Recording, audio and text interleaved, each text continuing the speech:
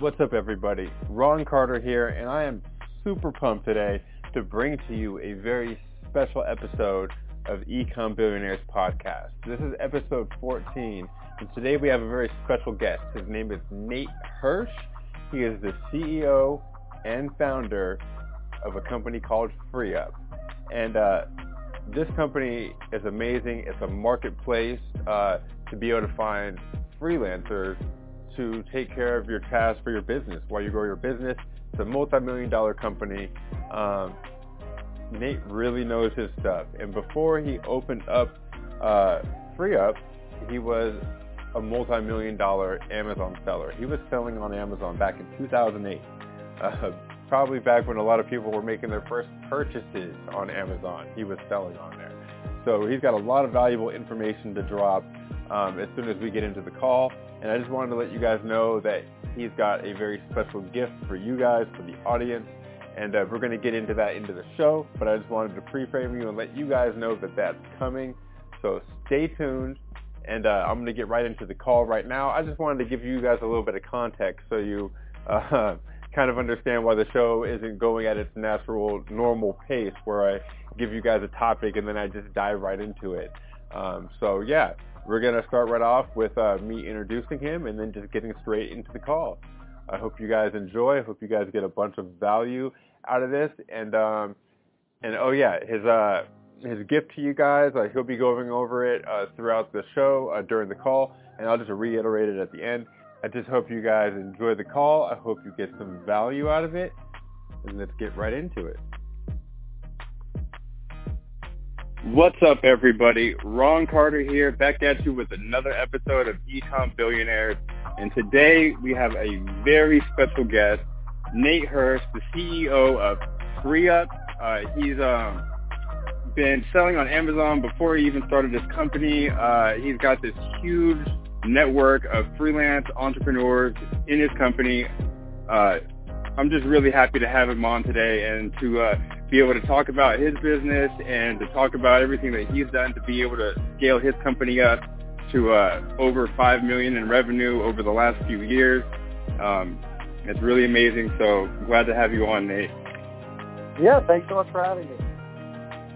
So one of the questions that I wanted to get started with was just to ask you how FreeeUp got started.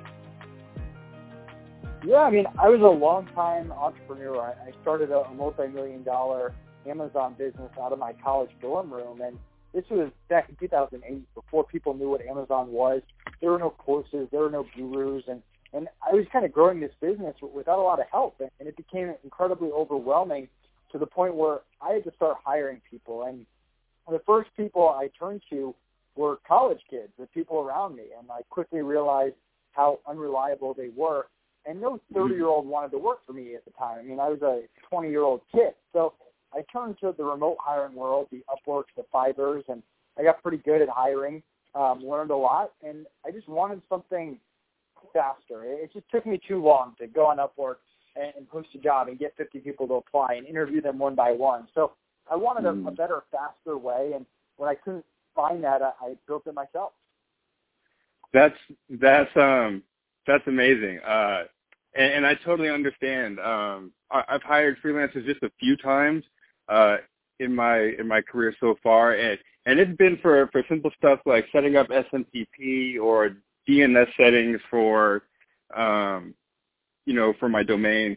And but one thing that I learned quickly was that the first time that I used freelance services, it was Fiverr, and I had to really vet the people myself, and go through all their ratings and the reviews.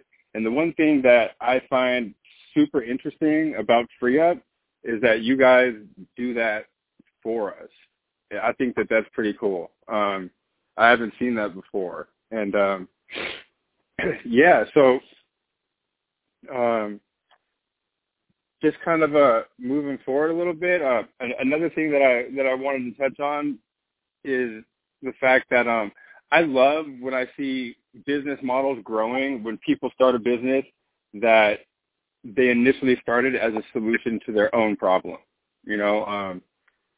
And yeah, it seems like that's what you did with FreeeUp, and that's awesome. It's been a lot of fun. I mean, we've been able to work with lots of business owners, influencers, e-commerce sellers, agency owners, freelancers, virtual assistants from all over the world. And I think that's what I like more than my Amazon business, which, yes, I was selling products and it was fun and I learned a lot, but I was never passionate about the products I was selling. And with FreeeUp, I'm very passionate about the service. I'm totally with you there. I actually, I got started drop shipping myself. It was actually just this summer. And when I was drop shipping, I was selling hiking and camping gear, and I'm not passionate about hiking and camping gear, you know, and it wasn't long before I moved away from that, just because it's hard to work day in and day out on something that you're not passionate about, you know. So what's some of the more common mistakes that you see new up-and-coming entrepreneurs making? Because with this network, you should have, I mean, you have like this huge network of freelancers, and it seems like you would kind of have your thumb on the pulse of what these new and up-and-coming entrepreneurs are doing, because, you know, they're using your services and whatnot. Do you see any common mistakes that you see from people that are just getting started that are using hiring services or freelance services? Well, yeah, it just allows you a lot of flexibility that you didn't have in the past. I mean, if you opened up a business 20 years ago, you had to hire someone. You were limited to the people around you. You were hiring people full time. You couldn't hire for specific skill sets. You would have to have multiple people. With freelancing, and I mean the entire gig economy and the entire remote world, I mean, you can run a business and hire a graphic designer for a project here or there, or someone to build your website and then go back to them in 6 months. And if you need a virtual assistant in the Philippines for 10 hours a week, you can do that. So it just gives you a lot of flexibility as a business owner that you didn't have before, which opens up a lot of avenues to success. And you can get creative and try different things, or what I like to call low-risk, high-reward situations, where you try a few things and you see what works and what doesn't work, and you kind of adjust accordingly, and you invest more in what's working and pull back in what's not working without taking on a huge amount of risk. Got you. So when you were growing this, that seems like a really big transition to go from physical products on Amazon to this freelance service that almost seems to model like an agency, but, you know, online and digitally. It seems like a totally different business model.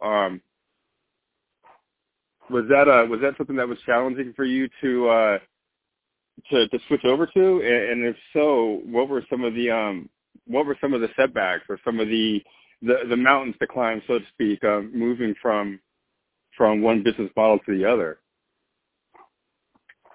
Yeah, I mean, the difference between agency and a marketplace, and FreeeUp as a marketplace, is we're not project managing the work. So if you hire a freelancer from us, the work is completely between you and them. They're not allowed to share anything with us against our NDAs, and we don't control the pricing. I mean, they control their own rates. You can negotiate. There's fixed pricing, where an agency is much more project management and much more control from the top down, and all of that. And with us, I mean, we have virtual assistants, we have freelancers, we have agencies, all offering different services on the platform, and they're free to change their rates, to adjust their offerings, all that stuff. So it's a lot more freedom and flexibility than the agency style, but I mean, at the end of the day, it's just definition. It doesn't necessarily matter what you call it, and we work with lots of agencies that both offer their services on the platform and hire from the platform.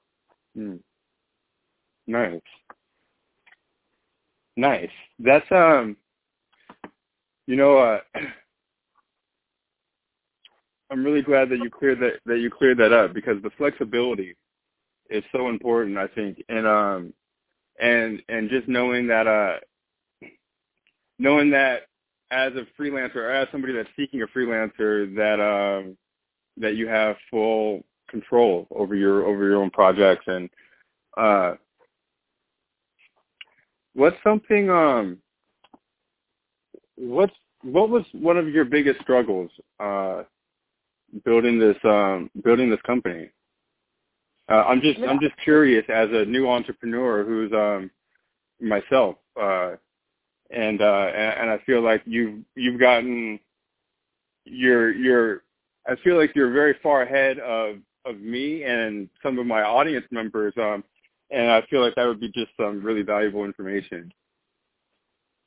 Yeah, I mean, one of the things that I did really early on is try to read the market. And, I mean, when we first started, we thought we'd be a virtual assistant company for Amazon sellers, and we kind of adjusted that to freelancers and e-commerce and then marketing. But the real struggle was we didn't look at ourselves as a software company. We were much more focused on the system and the process. And it wasn't until about a year in when people were complaining about our software and it wasn't at the level they were expecting that we kind of shifted our focus, and we had to invest in developers and hire them. And I don't know if you've ever worked with a developer before, but from a business owner that doesn't know how to code, it's tough. Stuff gets lost in translation. Things don't get done the way you want it. You have to project manage. You have to prioritize what gets done first and second and third, and there's an endless list of projects. So for me, really changing my mentality from a marketplace to a software company and reinvesting in that, in the software, and spending the time to know the developers and understand it and come up with a good process,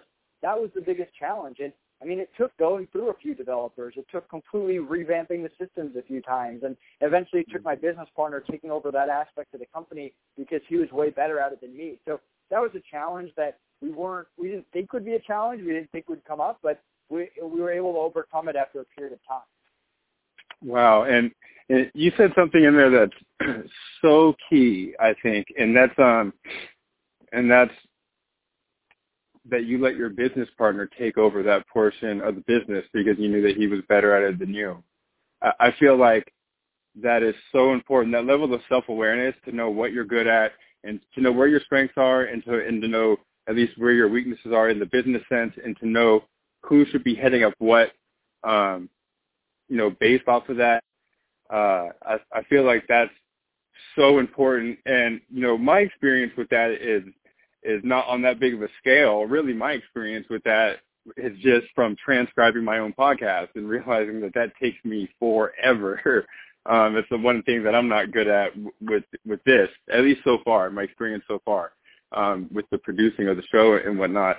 And so, yeah, outsourcing or having a business partner to take over certain areas where you feel like they're better at it.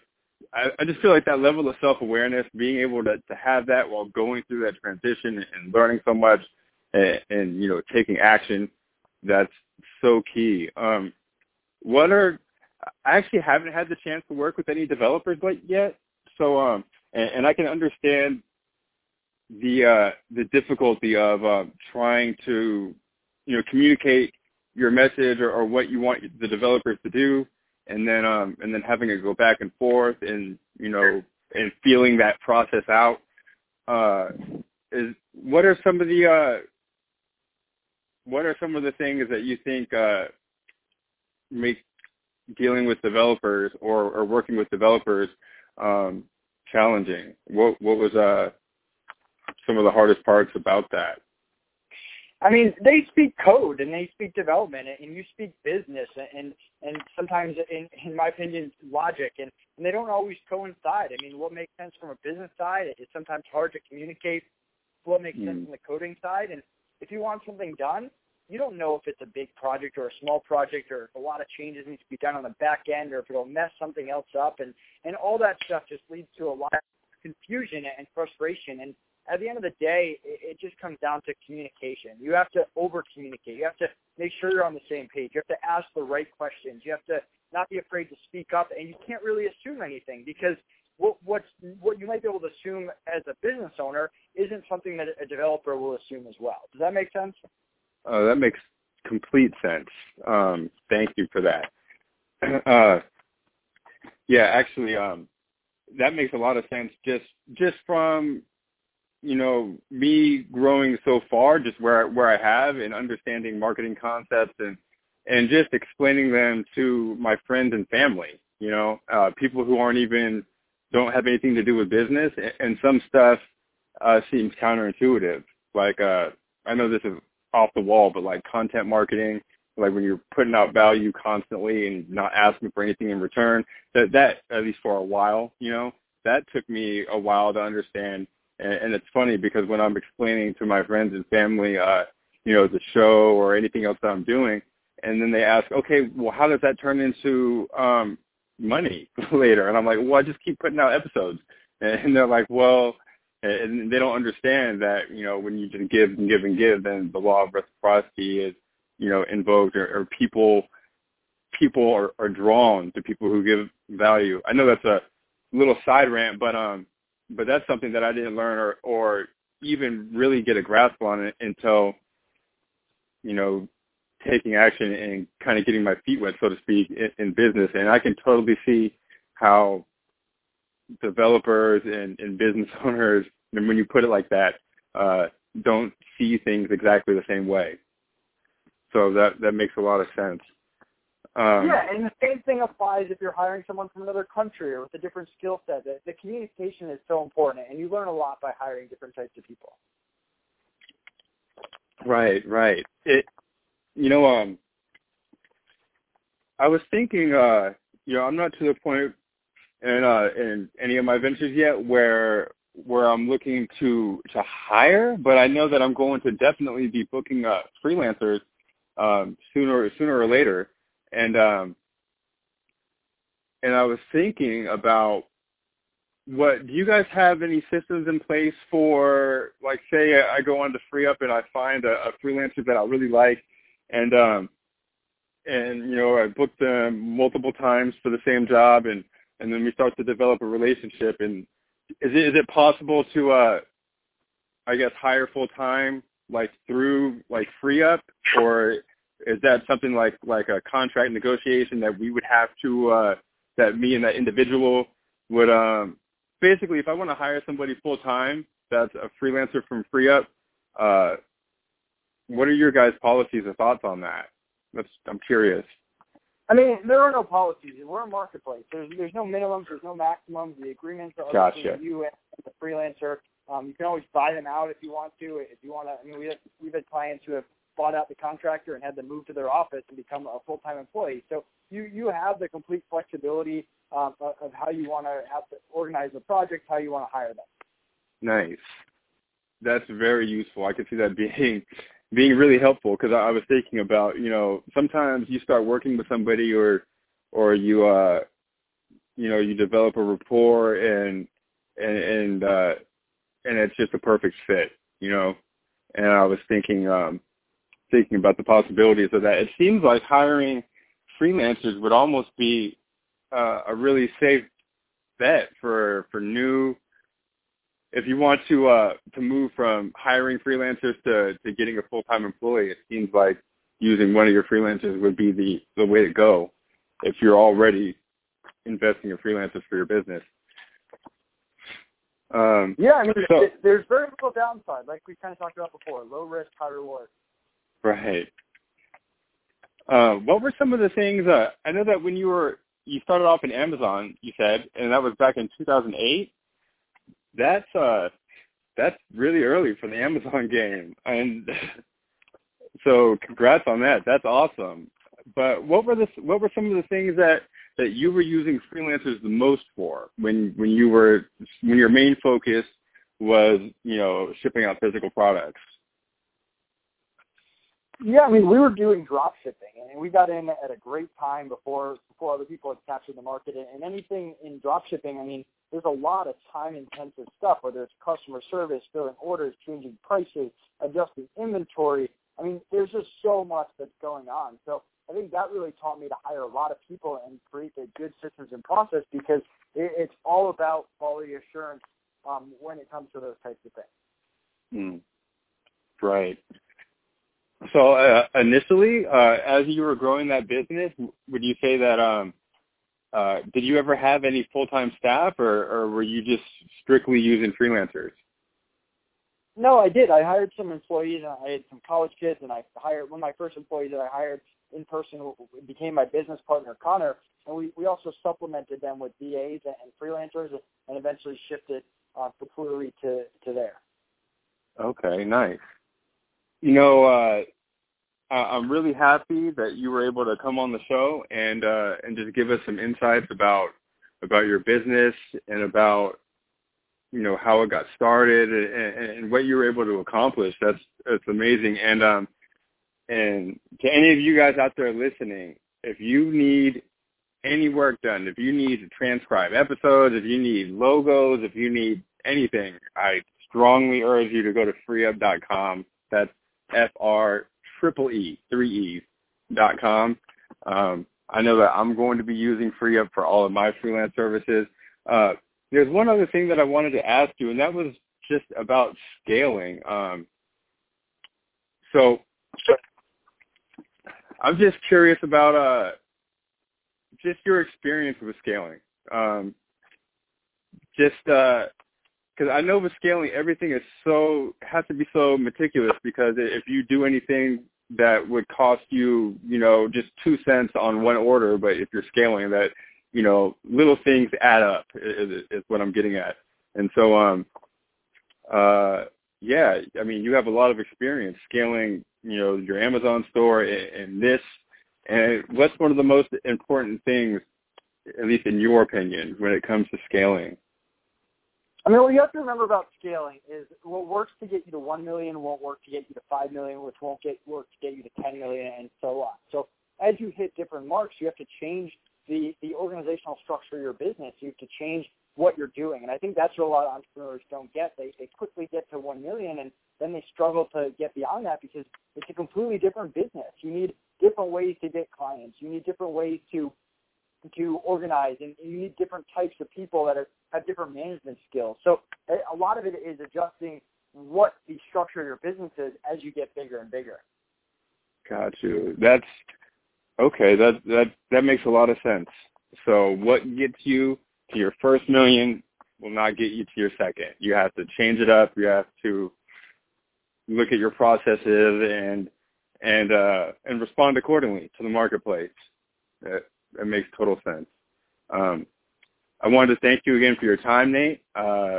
We really appreciate it. I know everybody out there listening to the show, all the entrepreneurs out there that are working their day jobs and then going home and hustling and putting their posts together for their business or whatever it is that they're doing and putting out content every day.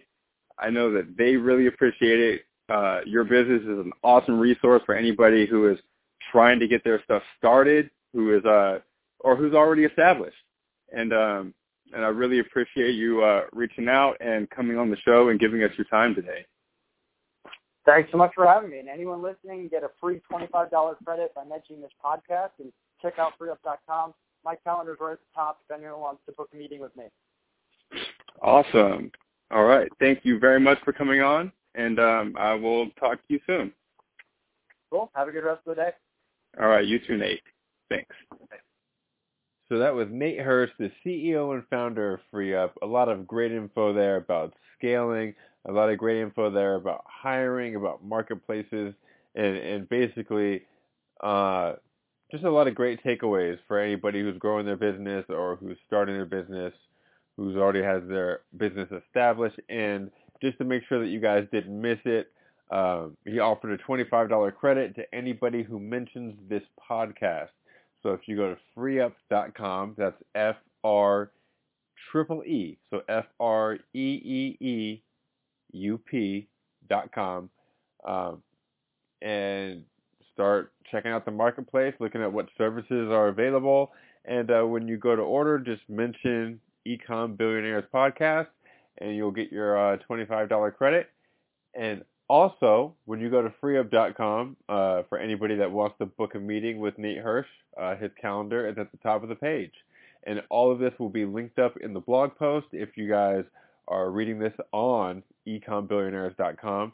And if you're listening to this on any of the major podcast platforms, and you want to visit the blog, or if you want to read along while you listen, or check out any of these other resources, or just have all these links in one place, they will be at ecombillionaires.com/Nate Hirsch.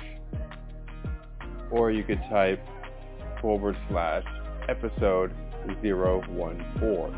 Either or will work. So you can type ecombillionaires/Nate Hirsch to get to the blog post of this episode, or ecombillionaires.com/episode 014. Other than that, I hope you guys got some value out of that. I hope you guys are all having an awesome day. Take care.